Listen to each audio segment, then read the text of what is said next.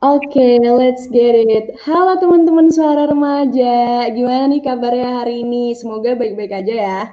Nah, balik lagi nih sama aku, Vina, podcaster intern dari Kolom Remaja.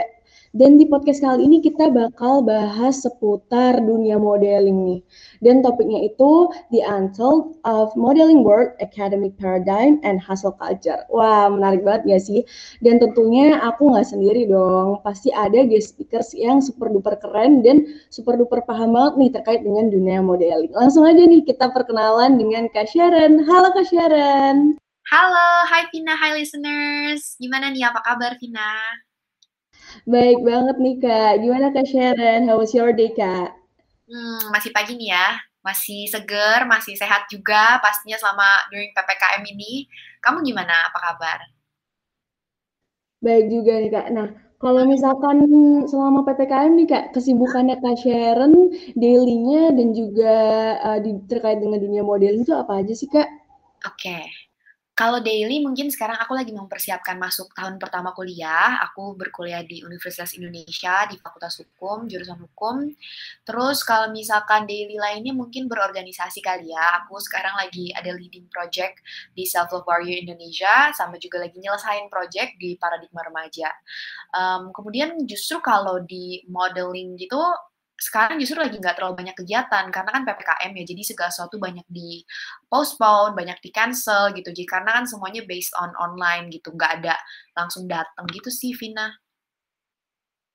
I see. Berarti untuk so far masih yang buat preparations masuk perguruan tinggi sama beberapa project yang tadi Kak Sharon mention gitu ya. Untuk modelingnya masih kebanyakan di postpone gitu Kak. Yes, bener banget Vina. Oke, nah aku mau kulik-kulik lebih dalam nih Kak Sharon terkait dengan modeling experiences-nya Kak Sharon nih. Ketika pertama kali Kak Sharon terjun atau masuk di dunia modeling, gimana sih Kak rasanya punya banyak spotlight atau daily spotlight yang beda gitu sama yang lain? Misalnya ketika Kak Sharon masuk jadi partisipan jadi sampel 2020 hingga jadi winnernya gitu. Gimana sih Kak perasaannya Kak Sharon? Oke. Sebenarnya kalau ditanya gadis sampul itu tuh sebenarnya pure model atau enggak, sebenarnya enggak juga ya. Karena kayak aku sendiri base-nya, aku pernah jadi lebih ke talent sih. Kalau model itu kan mungkin kayak kamu jadi editorial magazine model gitu kan, terus kamu catwalk gitu, kamu ada di runway. Sedangkan kalau gadis sampul sebenarnya enggak kayak begitu gitu. Kayak ketika kamu ikut gadis sampul, kamu bakal auto jadi model yang jalan di catwalk. Enggak sih sebenarnya. Kayak karena di gadis sampul itu mostly kita emang banyak ada pelatihan modelnya, tapi juga ada pelatihan public speaking, kemudian ada pelatihan dan kayak how to style your fashion, daily fashion dan sebagainya. Jadi kayak emang cukup sebenarnya. Nah, kalau ditanya perasaan aku gimana, of course seneng banget lah ya.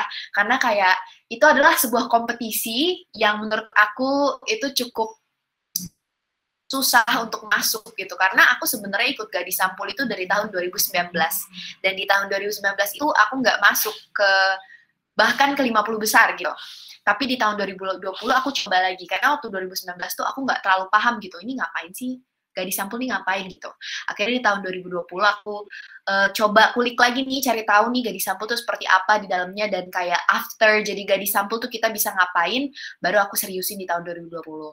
Dan kalau ditanya apakah apa namanya aku punya kayak ngerasa punya spotlight atau daily yang beda sama orang lain sebenarnya enggak juga sih ya karena kayak aku rasa aku masih punya tanggung jawab sebagai seorang pelajar gitu aku masih punya kegiatan-kegiatan berorganisasi cuman mungkin yang ada berbedanya adalah aku punya opportunity lain seperti bisa menjadi talent untuk brand atau mungkin aku bisa jadi talent untuk video shoot dengan brand tertentu gitu sih sebenarnya yang bikin beda ya.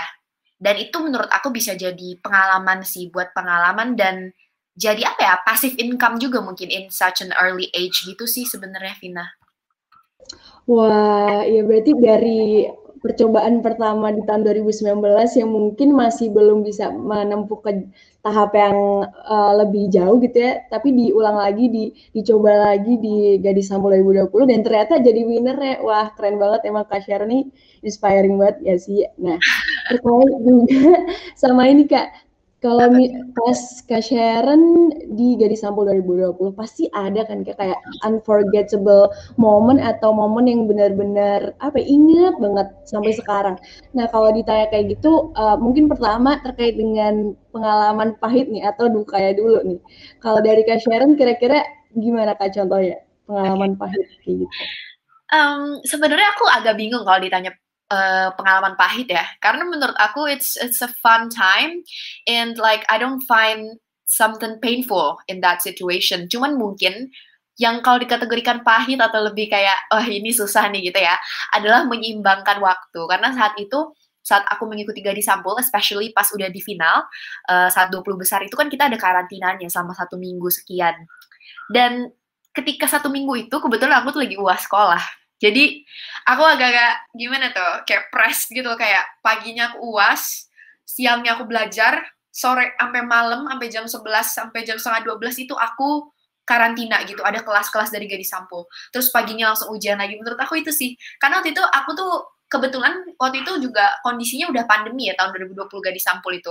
Jadi virtual. Sedangkan kalau misalkan langsung itu kita nginep, jadi full day dari pagi sampai malam. Sedangkan ketika virtual, kita harus lebih bisa ngatur waktunya karena kita masih bisa sekolah nih, masih bisa ikut UAS, tapi juga harus mempersiapkan UAS itu dan harus mempersiapkan kelas-kelasnya Gadis Sampul. Lebih ke time management sih menurut aku yang cukup sulit gitu sih, Vina. I see. Berarti Kak Sherni bisa dibilang master of time management ya Kak? Kalau dibilang gitu. Dari... Waduh, nggak juga. Justru aku justru belajar time management itu ketika ikut Gadis Sampul. Awalnya aku benar-benar orang yang kayak cukup santai dan agak berantakan gitu, kayak oh ya udah deh, ini masih bisa dikerjain ntar ngerapel dan sebagainya di sini aja, bla bla bla bla gitu kan. Tapi pas aku ikut Gadis Sampul itu kayak wah gue nggak bisa nih kayak gini gitu. Aku harus nata, oh jam segini belajar dari segini sampai segini. Terus kemudian ikut kelas nih, udah gitu tidur waktunya juga kan kayak sempit banget tuh. Udah gitu malam-malam tuh ada kelas nari gitu, kayak energy draining emang sebenarnya, cuman kayak ya justru itu unforgettable sih, bener kayak kata Vina tadi mention di awal gitu. I see. Nah, kan tadi Kak Sharon juga bilang kalau misalkan abis kelas, abisnya gitu ada pelatihan lagi, ada lala sebagainya, apa event-event pelatihan dari Gadis Sampul kayak gitu. Pasti Kak Sharon juga merasa ini nggak sih Kak kayak overwhelming, aduh ini gue capek banget nih bener-bener, aduh gimana nih kelar ini harus gini. Nah, kalau dari Kak Sharon sendiri, pengalaman Kak Sharon, how do you cope with it Kak? Maksudnya dari misalkan ngerasa capek, dari ngerasa di titik terendah, gimana sih Kak Sharon mengatasinya gitu? Okay, yes indeed, I felt overwhelmed because it was so hectic, it was so packed, like udah gitu tuh selain ada kelas, ada jadwal gitu loh, harus kayak kita ngumpulin task dan sebagainya, terus kayak kita harus nge-review produk yang lagi kerja sama-sama Gadis saat itu, jadi kayak ada tas-tas yang harus kita selesain juga. Dan how did I cope with that is that aku berusaha untuk stay in line, itu sih yang aku lakuin. Kayak aku kan tadi aku udah sempat mention nih, aku udah bikin time management, dan di situ aku bikin priority scale. Jadi yang pertama aku lihat dulu nih deadline-nya apa yang paling deket sama aku nih, yang harus aku kerjain duluan itu aku taruh atas, dan apa yang jadi prioritas. Kemudian hal-hal yang sebenarnya nggak perlu aku eliminasi dulu, karena during Gadis Sampul itu aku jarang banget tuh, benar-benar seminggu itu aku nggak ada yang namanya baca novel atau aku nonton Netflix. Jadi paling untuk me time atau untuk kayak balikin energi aku yang udah kecapean itu, aku paling ngobrol sama orang-orang terdekat aku. Jadi aku lebih kayak mengeliminasi apa yang gak aku butuhin gitu, dan utamain dulu yang prioritasnya, karena aku tahu nanti juga setelah Gadis Sampul ini beres dan UAS aku beres, aku juga punya waktu istirahat gitu beberapa hari dan baru mulai produktif lagi gitu sih. Sebenarnya lebih ke priority scale, Vina. Berarti kalau aku mau bisa summary gitu, berarti bisa juga nih buat teman-teman suara remaja ikutin tips and triknya Kak Sharon terkait dengan manajemen waktunya. Jadi pertama tadi priority skill ya Kak. Jadi kita tentuin dulu mana nih yang sekiranya ini prioritas gue yang harus gue lakukan sekarang, dan mana yang enggak gitu. Kita harus bisa eliminasi. Ya. Oke. Nah, lanjut nih Kak, terkait dengan pengalaman Kak Sharon yang serunya gitu. Pasti banyak banget ya sih. Boleh nih Kak, di-mention satu ataupun banyak juga nggak apa-apa terkait dengan pengalaman paling seru gitu di Gadis Sampul 2020? Pengalaman paling seru. Sebenarnya seluruh pengalaman ini seru ya, karena Gadis Sampul itu kan terbagi jadi tiga kali sesi gitu. Yang pertama adalah pemilihan untuk jadi 500 besar, terus kemudian yang kedua pemilihan untuk jadi 50 besar, dan pemilihan untuk jadi ke-20 besar. Dan sebenarnya yang paling serunya itu ketika udah 20 besar, ketika udah kenal nih sama teman-teman Gadis Sampul itu. Jadi ketika kita udah jadi 20 besar itu, aku nggak ngerasa itu seperti kompetisi gitu, karena aku lebih merasa kayak menemukan orang-orang yang baru I met virtually, but I can still feel the bonding between us 20-20-nya gitu. Dan itu menurut aku seru, networking, terus juga kelas-kelasnya menurut aku seru, tapi mungkin yang jadi highlight aku adalah malam final. Ketika malam final itu sebelumnya kita ada penjurian. Saat itu kita harus ketemu nih sama juri di Zoom. Terus kemudian nanti si juri ini boleh ngasih kita pertanyaan atau boleh minta kita untuk nunjukin bakat. Kebetulan saat itu aku udah mempersiapkan bakat. Aku ceritanya mau dongeng gitu. Aku mau storytelling.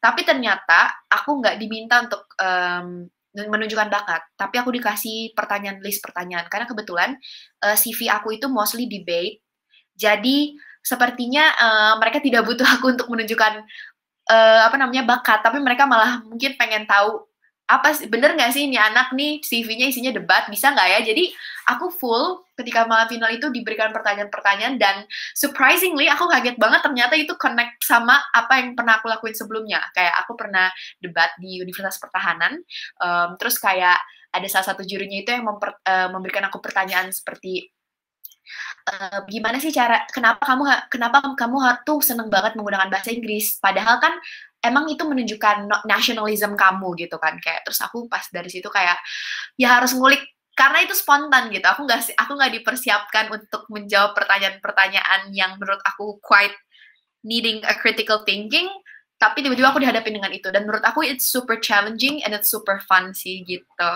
Gina. I see, berarti highlight-nya dari malam final yang banyak banget dapat pertanyaan-pertanyaan kritis gitu ya, yang menguras pikiran dan jawaban gitu ya. Wah, claps. I see Kak. Dan banyak juga nggak sih Kak kalau misalkan bilang dunia modeling atau talent seperti yang Kak Sharon mention tadi, kayak banyak banget gitu, kayak semacam stereotyping or I think labeling buat orang-orang yang terjun di dunia ini. Kayak misalkan orang-orang yang terjun di dunia ini tuh orang-orang yang kehidupannya ideal gitu, baik dari fisik maupun kerjaan. Mereka bisa menyeimbangkan antara both career or akademiknya mereka kayak gitu. Nah, kalau dalam realitas yang Kak Sharon jalani sendiri gitu ya, apa benar sih Kak kalau realitasnya emang labeling itu nyata adanya, dan juga banyak juga pastinya kayak semacam the untold secret yang mungkin publik nggak tahu terkait dengan dunia modeling. Mungkin Kak Sharon bisa ceritain itu terkait dengan mungkin secret recipes dari dunia modeling ini gitu. Okay. Sebenarnya kalau dibilang untold gitu ya, untold stories about modeling world, aku sebenarnya ada banyak orang yang jauh lebih berpengalaman di industri ini gitu, tapi mungkin aku bisa sebutin 1-2 hal, dan kayak aku udah mulai paham dan baru mulai terjun gitu kan, jadi kayak baru mulai melek, seperti ini. Cuman kalau orang bilang kayak, I think that people who works in entertainment or modeling field itu kayaknya perfect banget deh gitu ya, ideal hidupnya, such a perfection. Padahal to be honest, it's like perfection is just a mind game gitu. Perfection is not real gitu, nggak ada yang perfect. Kayak what you see in the social media, it's not real, it's just social media gitu. Kayak misalkan kita ngeliat kok kayaknya model ini kok kayaknya perfect banget ya kita ngeliat deh model-model di luar negeri ya, kayak kok dia kayaknya hidupnya cuman olahraga, workout, having this perfect body, perfect life, kayak pretty boyfriend, terus dianya juga cakep, terus kayaknya juga dia doing well, her life is just so perfect. Dan sebenarnya tuh enggak gitu, karena kayak kita manusia, kita punya flaw. Aku sendiri kalau ditanya, aku banyak banget nih pertanyaan yang masuk ke DM aku, kayak mereka mau ikut Gadis Sampul 2021 terus bertanya kayak, Kak Sharon, aku kakinya tuh ada bekas luka, bisa nggak ya ikut Gadis Sampul? Ketika aku membaca itu, aku langsung kayak, wah berarti orang tuh punya konsep pemikiran bahwa kalau mau ikut Gadis Sampul, kita harus punya fisik yang sempurna. Padahal aku sendiri, aku sama sekali nggak punya kaki yang mulus gitu. Justru malah untuk as a girl, I'm hairy gitu. Padahal itu kalau kita ngomongin secara sempurna atau enggak, padahal kan kayak orang selalu bilang standarnya perempuan tuh harus mulus kakinya, bulu kaki tangannya harus mulus dan sebagainya. Aku enggak kok, tapi buktinya tetap di-accept di ranah itu gitu, di field modeling, di field gadis sampul. Dan bahkan nih saat ini kalau kita ngomongin tentang standar, kayaknya segala sesuatu dan standar tuh udah mulai berputar gitu. Udah nggak ada tuh yang namanya kamu kalau perfect harus punya body hourglass. Kamu kalau mau perfect kamu harus punya kulit yang mulus, gak ada jerawat, gak boleh ada tekstur. Kayak kita bisa lihat banyak banget sekarang orang yang mulai ngerubah standar itu dan lebih memanusiakan manusia gitu. Karena emang yang sebenarnya terjadi adalah ya manusia punya tekstur, ya manusia punya hair gitu, body hair, manusia juga punya flaw gitu, nggak yang hidupnya cuma seperti di sosial media aja positif terus gitu, pasti pernah merasa sedih, pernah merasa gagal gitu sih Vina. Sebenarnya kayak what you see in the social media is just an illusion gitu, it's not real gitu sih sebenarnya kalau dari aku ya. Berarti mungkin publik tuh mungkin cuma ngeliat yang ada di sosial media aja, tapi sebenarnya realitas di balik jepretan kamera yang mungkin itu bisa jadi mereka tutup mata gitu. Itu sesuatu hal yang bisa jadi agak berbeda cukup jauh gitu ya Kak. Kalau exactly. bisa dibilang, I see. Betul. Nah, kalau misalkan nih Kak, tadi kan Kak Sharon juga bilang terkait dengan standar atau misalkan modeling, misalkan Kak Sharon sendiri look up ke seorang role modelnya Kak Sharon gitu, dan itu ngeliat, waduh ini modelnya kok cakep banget gitu, terus punya body goals dan ya all stuff like that gitu. Nah, kalau dari Kak Sharon sendiri, menurut Kak Sharon, apa benar sih kalau misalkan di dunia model atau talent ini tuh emang harus kayak ya gue harus perfect, harus takes hard work and dedication to make it to the top gitu, itu bener gak sih Kak kalau menurut Kak Sharon? The term of takes hard work and dedication to make it to the top is real. Itu benar kayak, dan menurut aku ini bisa apply nggak hanya ke dunia model. Segala sesuatu yang kita lakuin ketika we give hard work, we dedicate ourselves, kita punya integritas gitu ya, pasti kita bisa make it to the top. Tapi kalau untuk perfect, no. Kayak you don't have to be perfect to be a model, you don't have to be perfect to be a human gitu, karena models are human gitu. Apalagi kayak kalau kamu lihat models yang kebetulan aku tuh lebih kayak ke commercial models ya, dan freelance sih, part time gitu, nggak yang full time. Kalau misalkan kamu lihat orang yang benar-benar full time models, mereka emang harus stay fit, menjaga badan gitu, olahraga. Tapi bukan berarti ya mereka perfect, kayak nggak ada flaw sedikit pun gitu. Selalu terlihat positif. Pasti mereka pernah ngerasa sedih, pasti mereka pernah ngerasa nggak insecure gitu, pasti pernah gitu. Cuman mungkin what we see in the social media kayak yang tadi Vina udah bilang gitu, itu cuman apa yang terjadi di depan jepretan kamera, bukan apa yang terjadi di belakang gitu sih. I see juga, berarti sebenarnya ya kalau misalkan kita mau make it to the top, berarti kita emang benar-benar harus hard work, tapi kita nggak perlu menuntut buat diri kita jadi yang sempurna, karena emang nggak bisa gitu ya, karena it's a human nature buat nggak jadi sempurna gitu ya nggak sih Kak? Oke, nah terkait juga dengan pengalaman Kak Sharon sendiri nih, pernah nggak sih Kak kalau Kak Sharon tuh dapat labeling kalau terkait di dunia model, kalau misalkan gini, cakep fisik doang lu tapi otak nol gitu, pernah nggak sih Kak Sharon dapat kayak gitu, dan how do you face it Kak kalau misalkan pernah? Oke. Gimana ya, kalau aku sendiri mungkin aku belum pernah secara langsung like directly mendengar orang ngomong gitu ke aku atau kayak I get hate comments, tapi ada beberapa temen aku yang juga kayak punya kerjaan gitu di dunia modeling, dan mungkin aku ngelihat lebih ke artis atau bahkan model, professional models gitu, yang suka dapet term ini gitu, cakep fisik tapi otak nol. Gimana ya, menurut aku I think it's a stereotype yang harus dihancurin gitu, karena kayak menurut aku masa orang yang kerja di field di entertainment atau di dunia model itu terkesan kayak mereka jual itu cuman muka gitu, cuman modal tampang gitu. Padahal sebenarnya belum tentu gitu. Hal-hal kayak gitu tuh nggak bisa di-apply secara dipukul rata. Apakah berarti ketika mereka mencintai seni, mereka tidak menghargai akademik gitu kan. Sebenarnya karena edukasi itu kan sesuatu yang emang harus di-pursue supaya kita bisa paham apa yang terjadi di dunia ini, situasi seperti apa yang kita hadapi. Dan aku rasa tanggapan seperti ini tuh apa ya, omong kosong gitu, karena sekarang nyatanya banyak banget models itu yang pinter gitu, atau artis bahkan. Sekarang kita lihat aja ya, ada banyak banget contoh-contoh artis yang sekaligus models, kayak contohnya siapa ya?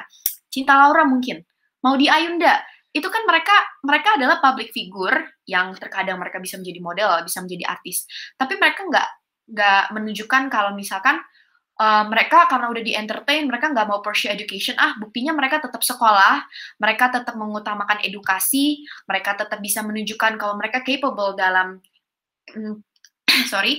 tidak hanya dalam dunia entertain, tapi juga dalam dunia akademia gitu loh. Jadi menurut aku ini ada gitu. Stereotip seperti ini ada, tapi luckily sudah banyak mulai banyak orang-orang yang menunjukkan kalau hal-hal seperti ini itu salah gitu. Model, orang-orang yang kerja di dunia entertain juga mereka peduli dengan akademik gitu sih. Berarti mulai istilahnya bergesernya zaman, mulai orang-orang tuh mulai terbuka gitu ya pikirannya, mulai open minded terkait bahwasannya ya modeling tuh nggak cuma model tampang doang, tapi juga harus pintar gitu. Maksudnya either itu di public speaking ataupun cara mereka communicate dengan orang-orang di sekitarnya kayak gitu ya Kak. Dan iya betul banget. Dan kayak misalkan pinter itu sebenarnya bukan cuma ngomongin baca buku atau kayak punya gelar tinggi doang sih, kayak you can be smart because of your experiences gitu.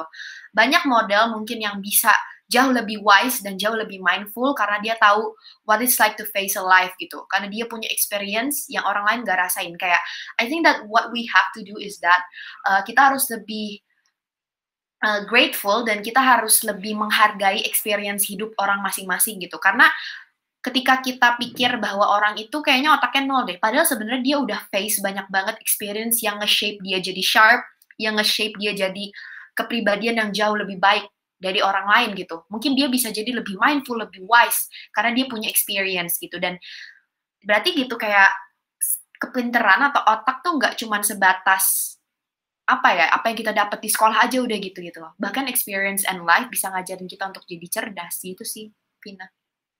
Betul Kak, betul. Aku sepakat banget sih sama omongannya Kak Sharon ini. Kalau misalkan istilahnya tuh kalau kepintaran tuh nggak cuma bisa kita dapat based on academic aja, tapi juga pengalaman hidup tuh sebenarnya guru terbesar gitu dalam kehidupan, karena itu yang nge-trade kita baik pahit dan duka, sukanya semuanya deh. Pokoknya emang experience itu jadi kunci utamanya gitu ya Kak.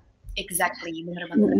Dan tadi Kak Sharon juga mention kalau misalkan modeling itu juga pursue their dreams gitu. Maksudnya mereka juga punya mimpi-mimpi. Nah, ngomongin soal mimpi biasanya tuh relate juga nih sama yang namanya hustle culture gitu Kak. Jadi kayak kita harus hustle nih. Gue pengennya plannya 5 tahun ke depan gue mau gini.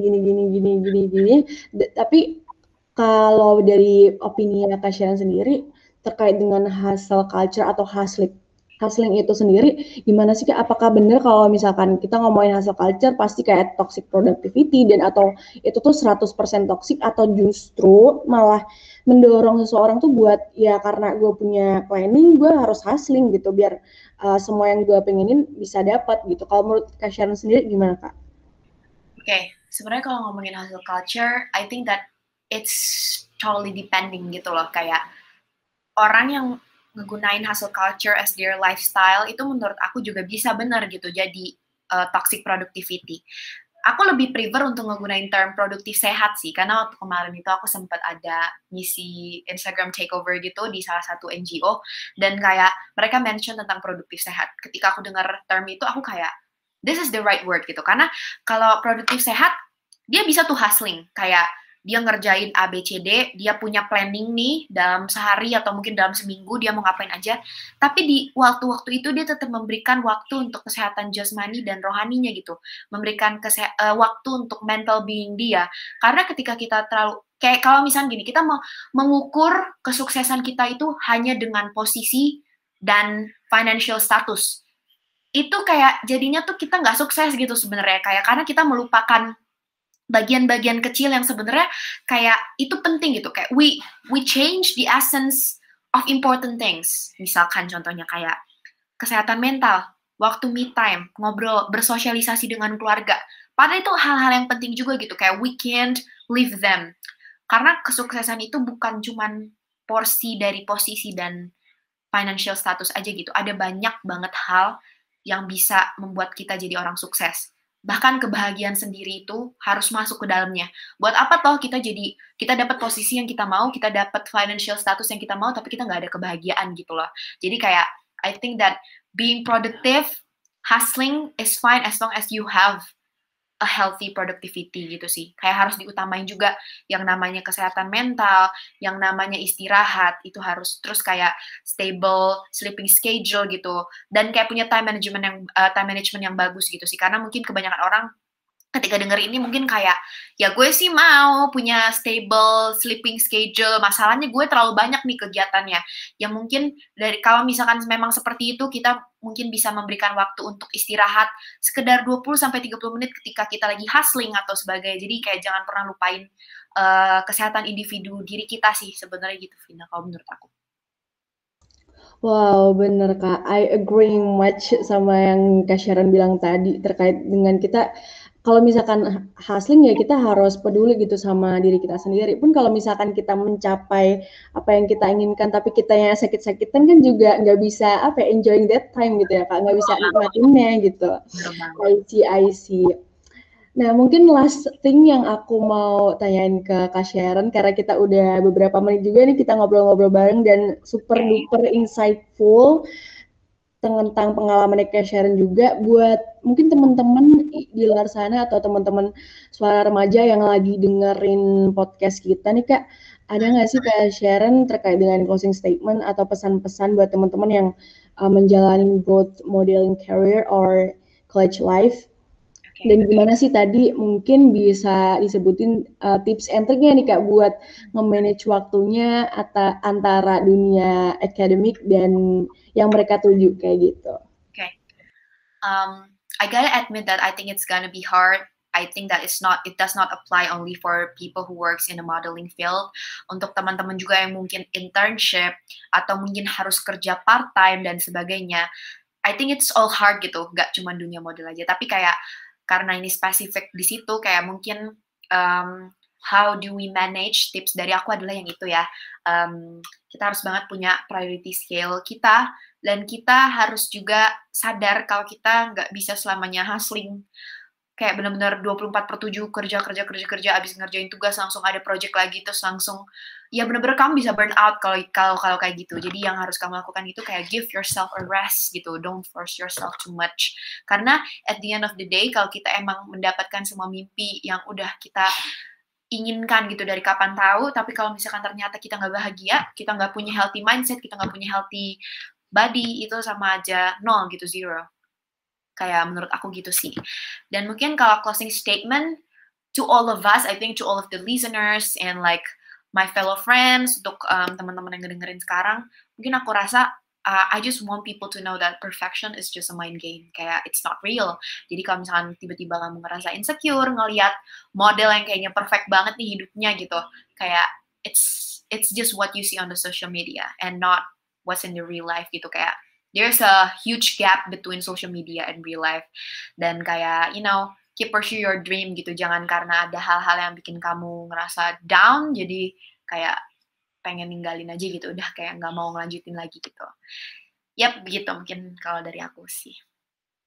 Oke Kak, wah baik banget nih kita dapat quote-quote yang menarik banget nih yang kita dapat dari Kak Sharon. Kalau sebenarnya ya perfection is not real gitu ya, itu cuma ada di sosial media aja. Dan kalau misalkan kita mau bilang hustling ya kita harus ngerti juga, kita harus peka juga sama diri kita dan give yourself a rest gitu ya Kak. Oke, dan karena keterbatasan durasi, thank you banget nih Kak Sharon udah mau diundang gitu ya, collab bareng podcast Suara Remaja. Thank you banget Kak atas waktunya. Mungkin di tengah-tengah kesibukan Kak Sharon buat persiapan masuk PTN gitu ya. Semoga kita teman-teman Kolom Remaja dan juga podcast Suara Remaja ngucapin semoga semangat dan bisa masuk ke PTN yang diinginkan gitu. Thank you Kak Sharon atas waktunya. Thank you so much loh. Oke, thank you Kak. Gitu aja dari podcast Suara Remaja dan see you on the next episode teman-teman Suara Remaja.